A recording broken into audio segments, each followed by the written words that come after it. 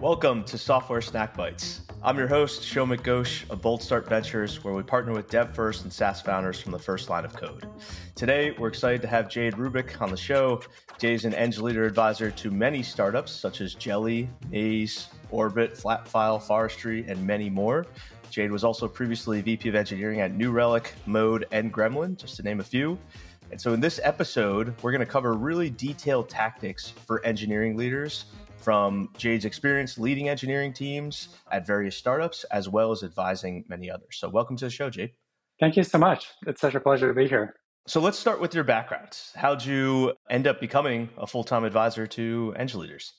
I've been in small companies and startups for a pretty long time. I would say I really kind of got my start in some ways at New Relic.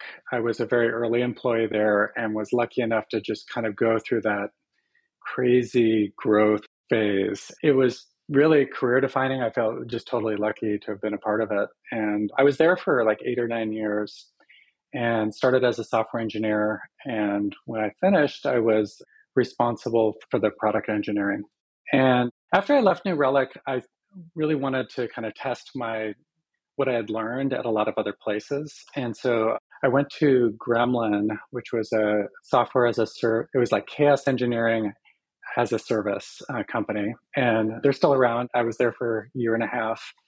And when I was at Gremlin, right at the beginning of the pandemic, we were hit really hard. Like a lot of our customers were airlines, like travel industry. And so we laid off like a third of the company. I recommended to do the same to me. And for me, that was like actually kind of an opportunity. I was like, okay, maybe this is a perfect time for me to try my hand at fractional, interim, and advisory work. And so I gave myself like a couple of months, and within a few months, I had a very viable business, and it's been great. I think my career now is like 23 startups, and it's just been incredible for like the breadth. I would characterize a lot of my early experience as very deep, and this has been very broad. And so it's been a very nice complement to my learning. So let's move into actually the hiring side of things, because I think this is Sure. where, it's like, when do you hire managers, at what stage, all these sort of things that founders are constantly dealing with, right? So let's start off first with the common scenario that we have at BoldStart, which is 2 technical founders. They both code, right? But one's kind of taking the CEO role, one's taking the CTO role. When do you think they should hire an Eng leader? I do think it depends a lot on those founders. I would say the most common point that I would recommend for most founders is there's kind of this complexity step that happens when you get around like 15 to 20 or 25 engineers. And basically, everything starts to break down there. Your communication patterns, you need to go from like many to many communication to like segmented, designed communication a little bit. You generally start needing teams and some sort of like lightweight structure. And you increasingly kind of need management as a practice. Before that, pretty much anything you do is going to be fine. And depending on how much experience the founders have with that type of thing, I usually recommend that they bring in at least an engineering manager at that time. The most common pattern I see actually is founders that think they can do it. They're brilliant people. They've solved lots of problems in the past. But the warning I would give to them is that this is a problem I see brilliant people fail at all the time. Like it just happens over and over again. And I think it's because the way you solve those sort of organizational problems, it's really hard to know how to navigate that unless you've been through it before. So we talked about a founder believes that they can do it, but they don't hire an Eng leader. But let's say they do, right? They've decided, hey, we're going to go do this. What are the common pitfalls that you see of an Eng leader not working out? Yeah, that's a great question. There are so many things that can go wrong, unfortunately.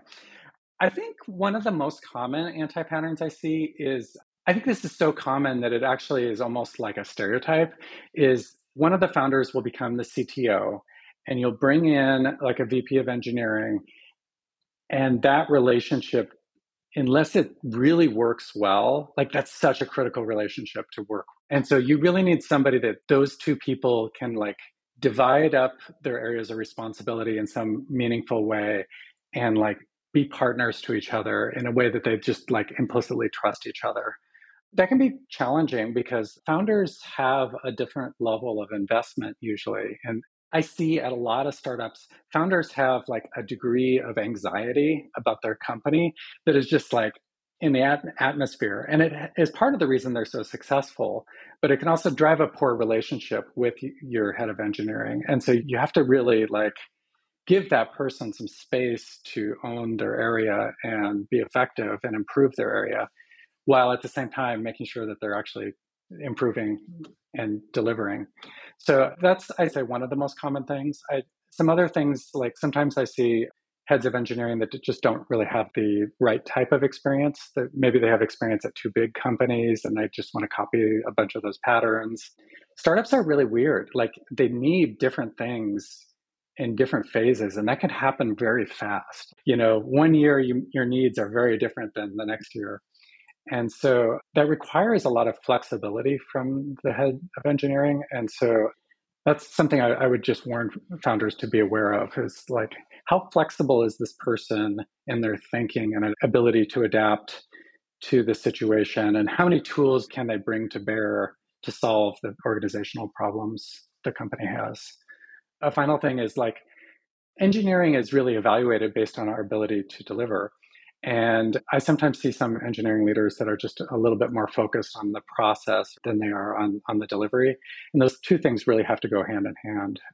You have to be creating an organization that's continually getting better, and that your company's complexity is kind of exploding over time because you're becoming bigger. And so there's more communication pathways and more projects and all these things.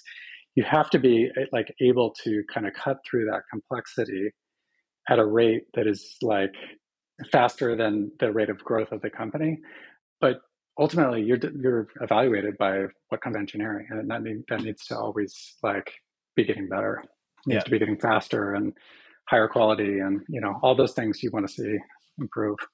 In terms of the title of that engineering hire, because titles do matter as much as we like to say maybe they don't, they do. And so VP Eng versus head of Eng versus director of Eng, whatever, is there a sort of framework that you have for thinking about like when those titles should come into play?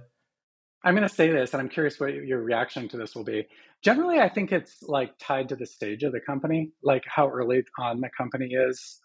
Sometimes you'll find people that are just really experienced, and so like they can kind of command more of a title, but it sometimes will be a little bit inappropriate for the stage of the company. And so what I usually find is that like this doesn't happen for a particular role. It happens for all of your roles. You have head of engineering, head of product, head of marketing. And then you do that probably through like, I don't know, sometimes around Series A, maybe definitely by Series B, you're starting to think about like the VP roles. But I usually see like seed stage, that seems way too early. Series A seems like where it starts to transition. Does that jibe with your experience? Yeah, no, I think it does. I think what's interesting is that because it's typically like you have the CEO and then the CTO kind of becomes set in place from the beginning, that sometimes you have this migration almost up to VP title in the Eng org a little bit sooner than it does happen with the rest of the org, which I don't necessarily think makes sense. I guess it's natural that would happen because like you already have the CTO technically, I guess, but it's a weird thing that happens in startups. But I think in general, what you're saying makes sense, which is just you got to find the right person at the right phase. And if they need a certain title because they command that title from previous roles or something, then that's something that you can figure out based on that phase. One of the things I wanted to actually talk about was, you mentioned you came into New Relic as an IC. A lot of other people are doing that, right? They come in as an IC. Things are going well. The team has hired. It's maybe not to that 15-person Eng team yet, but maybe it's 5 to 8 or something like that, right? And now all of a sudden, it would be helpful maybe to have an Eng manager, right? To have somebody come in. And so how should teams and founders think about elevating that person to the role of manager? And maybe it's from your personal experience or what you coach teams on. So there's a couple of ways of looking at this. One is I see a lot of startups where they kind of will have this tech lead role, which is kind of like, to me, it feels like a transition period before you actually establish like a real management practice. Like one anti-pattern I see with that is that people will sometimes extend that model a little too long. And so they don't actually develop their internal ability to have like operations and management as a practice. So I think it's fine to like set people up as a tech lead and kind of have these kind of roles that feel like half management, but only kind of in the earlier stages of the company. And when I'm evaluating like an IC moving to a management role, I basically like to look at it this way. I evaluate it almost exactly like I would evaluate them moving into a product management role. It's a very different skill set. They're going to need to learn a lot. They're going to not be a great engineering manager at first, but they have like a ton of advantages coming from like their relationships on the team, their knowledge of the technology, like they're going to have the respect. They're just really deeply embedded in the company in a way that's really valuable. And so I guess the way I like to look at it is I'm generally supportive of those type of moves, but I think there's a precondition that you just have to make sure that they're getting really excellent support. They need like a good support system. So like having an experienced manager, I think is really good. I think a wonderful pattern is having like a management team, like of a couple managers where they support each other. And if the founders or the head of engineering like is very deliberate about forming those groups so that those people are learning from each other and actually working together in some way, I think that can be a really good pattern. And then sometimes like having an advisor or some sort of like mentor for them, I think can also be really effective.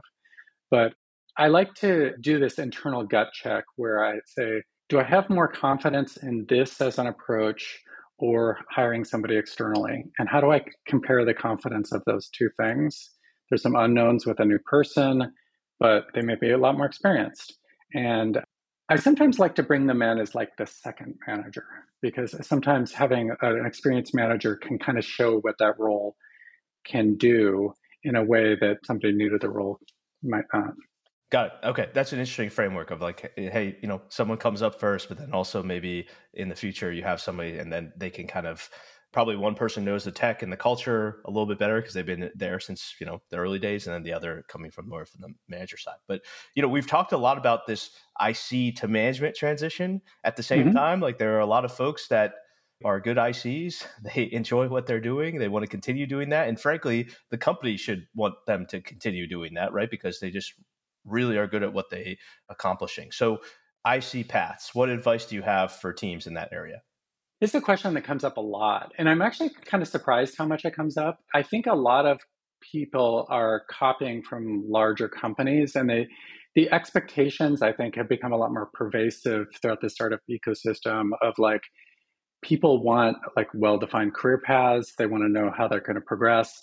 And I think that's totally understandable. And I guess I would generally say like companies before product market fit, they probably want to invest as little time in this as they can, because you don't know if you're going to have a career at this company because like it may not be around next year. And so what I generally advise early on is you want to put a little bit of attention to this. Like you want to have people understand, for example, what the different titles might be. And you want to hire people probably at different levels. And so there's like some things that you're going to need to do where having like a sketch of a career framework is really useful. And those are things you can build upon later. And so if you kind of create like a skeletal system, that actually can be really helpful for the ICs to understand what their career path is going to look like. And they're also going to see that you care about their careers, but you don't have to overinvest early on. And then after you do have product market fit, what I generally advise is that it get continual low grade attention. Like it should always be improving over time, but like you need more of it as you grow. And so if you give it like a sustained low level of effort, you're doing it in a very thoughtful way, you can actually end up with a wonderful career track and also be showing your employees that you care about their careers and you're continually making things better. Let's say somebody gets promoted from IC to a manager, but is not happy with what they're doing, Yeah. right? And then wants to Yeah. go back to IC. Like, is that a pretty simple, just, okay, hey, we want to keep them, like, let's move them back? Or is there something else that people should be aware of? I like to make that actually pretty painless if possible. So generally, what I recommend is that you have these two different career paths and that you make it possible for people to move back and forth. And like, you don't want to have to let somebody go who's like really valuable to the company if they want to move back into an IC role. And actually, I think that's really beneficial. Like ICs that have had management experience, they can be incredibly impactful sometimes. And an IC moving to a management role, if they have the right support, that can also be just super high leverage. So the biggest roadblock I sometimes see there is around salaries because managers do tend to get paid more for the same level of experience. And so you need to have some sort of like coherent compensation philosophy around what are you going to do if somebody moves to management and then back. Your choices are lowering their salary back or basically saying they're stuck at that higher salary and won't really grow for a while until they're promoted to an equivalent point. And there's kind of trade-offs to that. And there's a lot of thoughts on that. We may have to dive into another future podcast episode about that, because I imagine there's a lot of weird stuff that you'd have to address in a conversation around that. Yeah. Every startup I've been a part of, like there's a phase where the engineering leader basically has to clean up the messes of the past. It happens over and over again, and you kind of figure out some patterns for how to deal with it. Got it. Well, hopefully that's why they could use an advisor like you. So, but let's move into, actually, we've talked a lot about just, the engineering, the hiring, the management, just in the engineering org, but obviously engineering is a cross-functional job and org. And so let's first start with maybe how product and eng best work together. I've seen both where it's like product leading, sometimes it's eng leading, right? So what advice do you have to make effective collaboration between these two teams? I'm so glad you bring this up because I think this is like probably the most critical success factor for engineering organizations. Like I've just seen this pattern so many times that like whenever I see high performance, there's always like a really tight relationship between product and engineering. Every time I see dysfunction, there's not always, but usually I see some challenges here. And I guess I'd start with you don't solve this through OKRs. OKRs are not going to solve your problem. And the patterns I've seen for this are that basically you want a strong like team.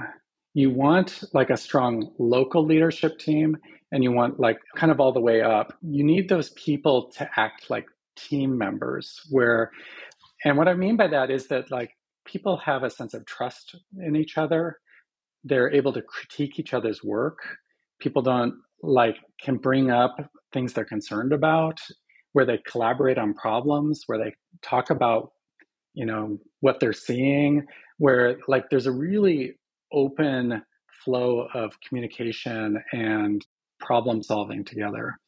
I was really fortunate at New Relic to kind of stumble upon this model of basically, I kind of stamped out this local leadership team on every product team we had, where we had engineering, product, and sometimes design, and often like a tech lead. We would meet on a weekly basis and just like talk about what was going on and what was coming up. And we'd problem solve together. We'd talk about upcoming projects. We'd talk about like, how are we feeling about how this is going? Or what are we hearing from the engineering team? Oh, we've got this problem. Oh, we've got, on-call has been really bad. Just want you to know we're taking care of it with this. And this next project, why are we doing this? Like, I don't even understand, like, this doesn't make any sense. Like, is it really a good project for us to do? And it basically like got that leadership team just all on the same page in a way that like the engineering leader could talk about like the value to the engineers, like, oh no, this is actually really important. Like we're doing this because it's going to solve this problem for customers. Or they'd hear from the designer like, hey, that thing we just released, nobody can use it. And, so we're going to do a little bit of work to go back and like tweak a few things so that it works. So I think that kind of like partnership is just totally essential. And I guess I would say for founders or for leaders, one of the mistakes I've made a lot in my career is kind of letting those relationships not work and kind of like and try to encourage them to work when I think nowadays I would just be a lot more aggressive. Give it a time limit, like a month or maybe two. And like if it doesn't work, just shuffle the people or let somebody go. Or that relationship has to be built. And if it doesn't, don't let that lie there. I want to maybe dive into that a little bit further. So let's say you go into an organization or you've seen it, whether you have had this experience or not, but if there was a situation where eng and product were not working together closely, one, I guess, how would you diagnose that that was the case? Would it be shipping velocity? Would it be, or is there something different that you would understand that they're not working together closely? And then is the way that you correct it to do what you just said about trying to put together those sort of local teams, or what are the steps that teams could take to go about correcting that? Yeah, usually when I'm diagnosing like a team or an organization not shipping, what I like to do is focus on the work and the communication and like how does that work happen? What is happening around that work? And so I would usually dive in, kind of talk to a lot of the people involved. And then what I like to look for is how is product operating and what are they communicating to the world? And how is engineering operating and what are they communicating to the world? And sometimes design, but I usually focus on engineering product. And what I'll often find is that they basically are duplicating everything. Product is reporting on the state of things to their constituencies, and then engineering is reporting on the state of things. And sometimes they almost don't meet. One of the first things I like to look at is like, how are they talking with each other? And what is the quality of those conversations? A lot of times I'll look into it and I'll be like, oh, no, they're actually having those conversations and everything, and they don't need like that meeting structure or this kind of artificial thing because they're just already doing it. They know to relate to each other that way. But a lot of times I find that it's something you just kind of have to set up initially, and then after that they can kind of own it, and I can just step back and disappear. I've just found that that's a really common pattern, is that they don't really know how to work together as a team, and they're not incentivized really to work together as a team. So you kind of have to like kind of force the issue or just make it really clear that that's the expectation. And then once people kind of get the hang of it, then they're like, oh yeah, this is just the way we do things. Yeah. We've covered the R&D side of the house, but what about the go-to-market side? And I guess the question should be, should engineering be having those same sort of cadence of stand-ups with the go-to-market teams, or should that kind of matriculate through product and then product and eng have that tight-knit discussion? I've thought about this a fair amount, and I don't actually have like a strong opinion about this. I think what I would say about it, though, is that the first thing is I think engineers need to be totally immersed in the needs of customers. I've been in environments, I actually kind of got my starting in a lot of environments where we weren't totally immersed in what customers cared about. And we would just do these projects that product gave us and didn't really understand like how people were using it or why it was important to the customers. We were just building stuff.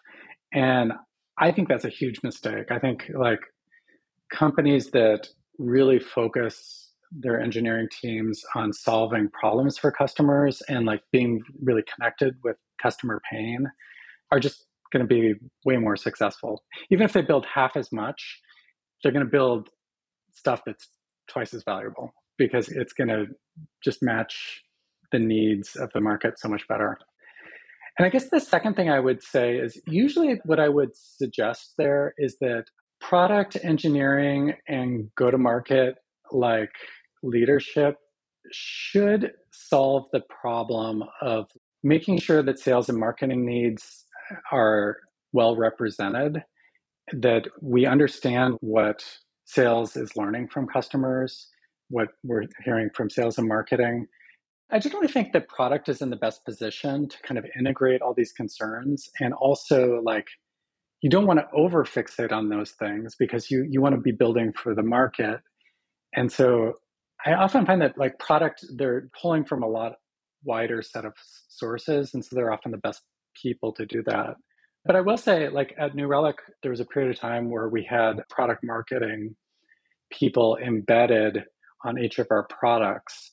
And that was wonderful. It was just totally wonderful to like hear what the plans were for how they were going to talk about things, understand like how it was being communicated to customers, make sure we were all on those things. They were involved very early on. It kind of created this sort of partnership that I thought was really, really valuable. But that was when, New Relic was a little bit bigger. And yeah, I'm not sure I'd always have it that way.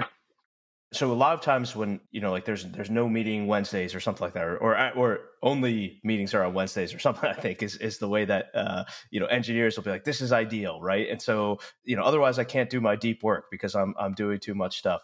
How do you think about this concept of, hey, we want to make sure engineers have the time to actually do their deep work, right? But at the same time, like it may be actually helpful to have an engineer on a sales call. It may be helpful to have an engineer actually go to the customer in person, right? And see how they're using it. But at the same time, you want to be mindful of like, oh, you don't want to throw them off of the sprint that they're working on or whatever. So do you have a framework or a way to assess the need for that?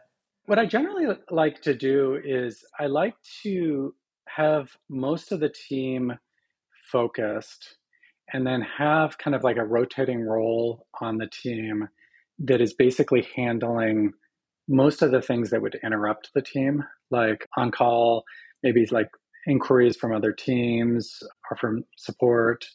And I think that's a good time for those people to like meet with customers or kind of have that sort of like interaction. I also think there's ways you can do this that aren't like super disruptive. One of the best product managers I ever worked with, she would come to basically every meeting and basically educate the entire team on their market. She would demo like things she had learned during the team demos. In the team meetings, she'd just spend a few minutes like, hey, I just met with this customer and learned this really interesting thing. And that reflects like this pattern I'm seeing recently. I love that pattern. I also interviewed this VP of engineering a couple of months back, and I loved this idea he had where he basically curated a couple of like session recordings on their application. And he would just start off the week in the team meeting showing customers using our site. And I just thought that was brilliant. It was kind of a reinforcement that like we care about how people actually use things. And it kind of spread this sort of awareness that most web applications are harder to use than the programmers programming it think it is. And I think that sort of empathy is just totally valuable. Yeah. I think in engineering, we constantly have this trade-off sometimes of scalability and reliability versus just getting shit done to say it in an easy way, right? But sometimes you just need to ship and you need to get it out there. You need to put it in customers' hands versus saying, hey, this is going to be the best thing. It's rigorously tested, all those sort of items. And so is there a framework that you have for teams to think about that sort of thing? Yes. So I have two different things that I would say about that. The first is that I like to think of startups as having like a certain number of bets that they can make. Typically you have maybe 2 years between funding rounds. You basically have like this certain sort of runway for like proving you're going to make it to the next stage and that your company is like growing in all these particular ways and like serving customer needs in all these particular ways. And so because of that, like if you count the number of bets you actually get to make during a 2-year time, a lot of projects are typically like 3 to 6 months in length. And that's like worst case scenario, like 4 bets that you're making as an engineering organization. You're basically doomed unless you guess right, because not all your bets are going to pay off. And so I think both with shipping software and with process, I think it's really good to be incremental in your approach because that basically gives you more bets. Instead of, 4 bets, you get maybe 12 or 16 bets that you can make.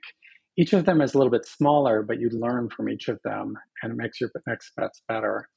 That's kind of the first thing, is this kind of bet metaphor, is when you're getting stuff out the door and when you're investing time in things, you don't want to overinvest and over create things. You want to create things that are basically scoped down to your present needs. So the classical example of people bring up is like, oh, you're deploying your app to 5 users using Kubernetes, right? Right. And you're kind of over engineering things. But that definitely does help with scalability, I think, in the future. And so would that be something when you're talking about the bet that you would almost size as like hey, this is more complexity, this will take more effort. So that's a larger step, which means like we do smaller things incrementally until we reach a point where we're just like, okay, this is a bet that's worth taking because we've reached that stage that if we want to be ready for scale, we're going to really need this. Is that kind of the right way to think about it? Yeah, I think so. I think that's a premature bet often. Maybe you could do, instead of setting up Kubernetes, you could do maybe a couple days and end up with something that will take you pretty far. My second point there, though, is I like to use the metaphor of compounding interest. So when you are deciding whether to just get stuff done or you want to kind of build like the perfect system, I generally think that it's best to solve your immediate problems, but make sure you're going to benefit a little bit more than just solving that current problem. So like the Kubernetes example is one example, but like one thing I see a lot is hiring. If you're going to do hiring, do you want to set up the perfect hiring process, or do you want to do enough to just hire the next person or two? Well, in that case, I think what you want to do is you want to like make it better than it is now, enough that you have some confidence to solve your immediate problems. But it's also like you want to have something written down that you can start from next time. And so I see a lot of times people, they just solve their current problems, but they don't tee it up for the next step. And so like with Kubernetes, maybe you solve it in an immediate way for yourself, but you set yourself up for next time. Maybe you containerize it, or you can solve your immediate problems while also allowing yourself to benefit in the future. Got it. That makes sense. One thing is you brought up documentation, which actually brings me to a question I've been thinking about, which is sometimes you have teams siloed in all these different areas. Like I'll just bring up a common one, open source. Sometimes you have the SaaS team, the hosted team, right? And you have the open source team, which is like spending time on the community features and spending time on the more enterprise customer features. These teams hopefully have tight feedback loops, right? But at the same time, they are working on, sort of different things in their day-to-day. So is like the best advice there, just document everything and that's the way that you can maintain that connectivity and understanding of what the teams are working on, what they're seeing? Or what advice do you have for when teams start to get a bit more siloed? A couple of things. I think documentation is actually really important. One thing I usually do is I say in organizations I've led, it's not official until it's written down in the wiki or whatever the standard place is. And same thing with the features. It's not an official feature unless people can use it. And that should be true of internal tools as well. Even if it's really bad documentation, there should be something.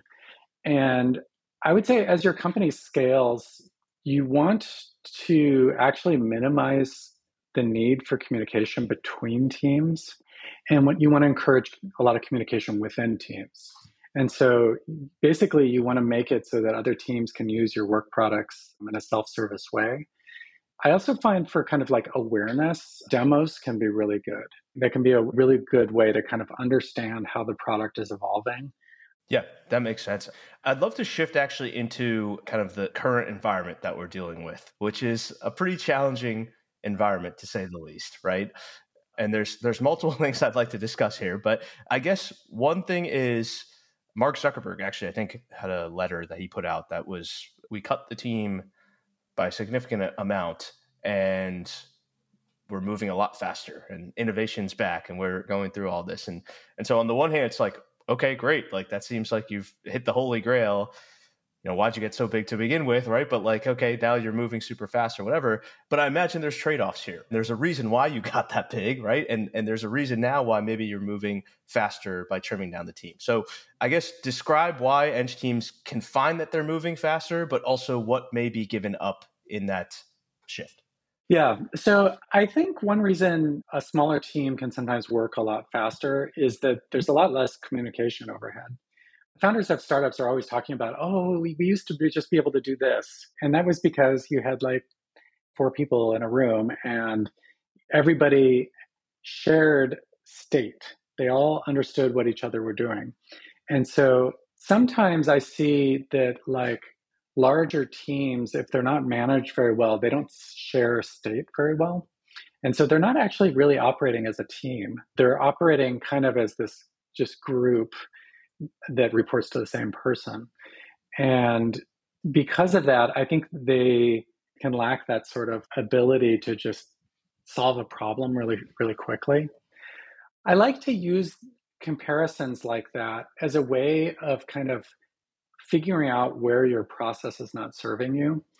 One thing I think is really valuable to do is to do like quarterly-ish offsites and to kind of compare the results between when you're working in an idealized way versus when you're working the normal way. And the idealized way, it's not a fair comparison because you're not worrying about a lot of things that you actually have to worry about. But it's good to kind of have a baseline and then be able to create like this mental model of, oh, okay, so our bugs and our maintenance of these systems and all these other things, it's taking that much of our effort that it's like that noticeable.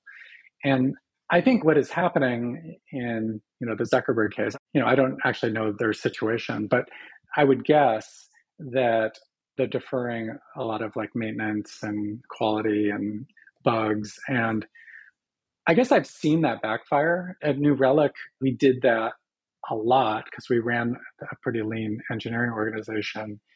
And one of the disadvantages was our product really atrophied in a lot of ways. And it kind of looked like we weren't taking care of the product. And there were ways in which we weren't.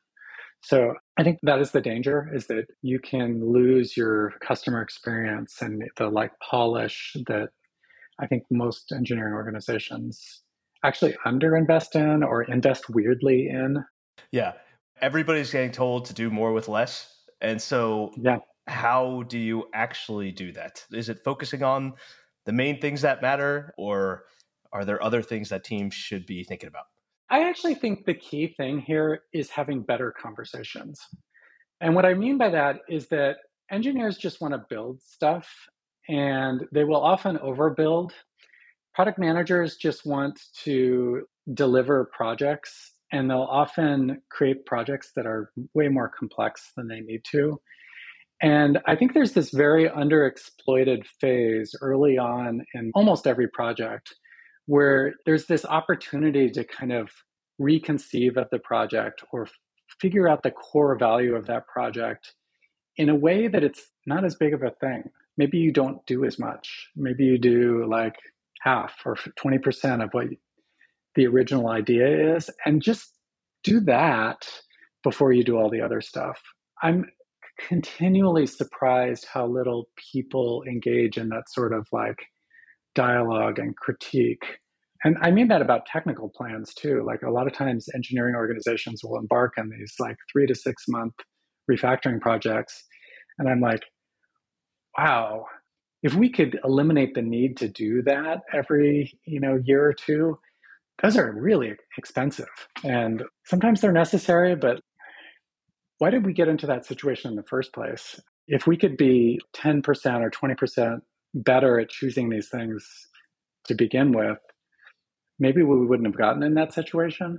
And I think that comes about when you have people really critiquing each other's ideas and like really, I would say that's the most underexploited part of every organization, really, is that people don't know how to critique each other and they don't know how to work together in such a way that they can make better decisions.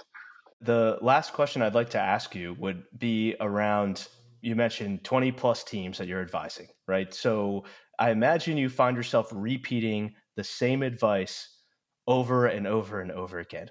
What are Yes. those common pieces of advice that you find yourself repeating over and over again? Because hopefully through this podcast, you'll be able to to be able to help founders and teams with that right now. Yeah. There's so many different things I could say to that. The first thing is that ultimately engineering is measured by our delivery. And so it's usually best to start with how work is being done. And I just find that everything tends to get paired with that. Whenever I work with a team that's really poorly performing, I always see the problems being addressed and the delivery improving at the same time. They always seem to be linked. And I would say almost always you just want to look at how work is being done, how people are having conversations around that work, like look at it kind of from a systems perspective and see how it's actually working and then improve it. I guess I would say the other thing is that I almost all the time try to encourage teams to find better ways of working with each other. It's funny how much of like engineering leadership is just about like people stuff, and how we talk to each other, how we solve problems together is like really most of it. And I find that comes up just all the time. The other thing I would say, there are certain stages that startups go through, or really when any organization grows, there's kind of these step functions of complexity that are kind of hard to navigate. And so when you see yourself in a situation where everything's just not kind of working and it used to work, those are times I think it's best to start reaching out to people, like, people that have been through it before, talk to your peers, talk to advisors. There's some patterns there that are actually really hard to figure out just based on first principles or observing it. And it's way easier to go through that if you have some help. I said that was the last question. I actually have one more that I want to ask you on that. You mentioned mapping how work is done. What is the most effective way for people to understand how work is being done? Because I imagine if you're doing it internally and you're asking questions like this, let's say you're the founder asking the early team, it's like a weird thing to discuss. So is the best thing to do to, one, bring in someone like as an advisor or from the outside to do it? Or have you seen putting someone as a commander, or like an incident commander, but like in this case, a work being done commander to do that? Like what are effective ways to being able to uncover that? I think it can be done internally or externally. So when I was at New Relic, I kind of did this a lot internally. And my manager would kind of point me at parts of the organization that weren't working very well. And he'd be like, I don't know what's going on over there. I think it's this. Can you go make it better? And so I would kind of go to those teams. I basically would spend like a week or two just talking to everybody, interviewing everybody, asking them questions about like, what sucks about your job nowadays? How are projects showing up? Where are they coming from? I kind of interrogate them. My goal was to become more of an expert on their part of the company than anybody else was within as short a period of time as I could, within like a week. And usually I would do that through like mapping out things, looking at the artifacts that they have, talking to the people, looking at deployments and things like that. But you can also do this externally. You just want to make sure that the person has done this sort of thing before. So you want to kind of hear a lot of case studies of like, okay, how have you done this in previous companies or previous situations? And I've done that a lot as an advisor. That's a pretty common ask, is like, hey, our projects just aren't shipping anymore. I think it's that we don't have like a good project management practice, but can you kind of diagnose the situation and let me know like what you recommend? But more than anything, I would say it's like talking to the people involved. That makes sense. Well, I think the key here is communicating. Communication is pretty much what we've talked about. I think overall through all of this is just tactics around that. So it's a great takeaway. Jade, thanks so much for taking the time and really appreciate this. We'll link to you've started publishing a lot more thoughts recently and it's very exciting. So we'll definitely link to that in the show notes. But if people would like to find you, how should they best get in touch? Yeah, so the best place probably is rubick.com, rubick.com. That's where I have like my weekly newsletter for engineering leaders. And I'm also on LinkedIn and Mastodon, and I post on both of those places. And that's a good place to contact me. Awesome. Thanks so much for the time. Yeah, thank you.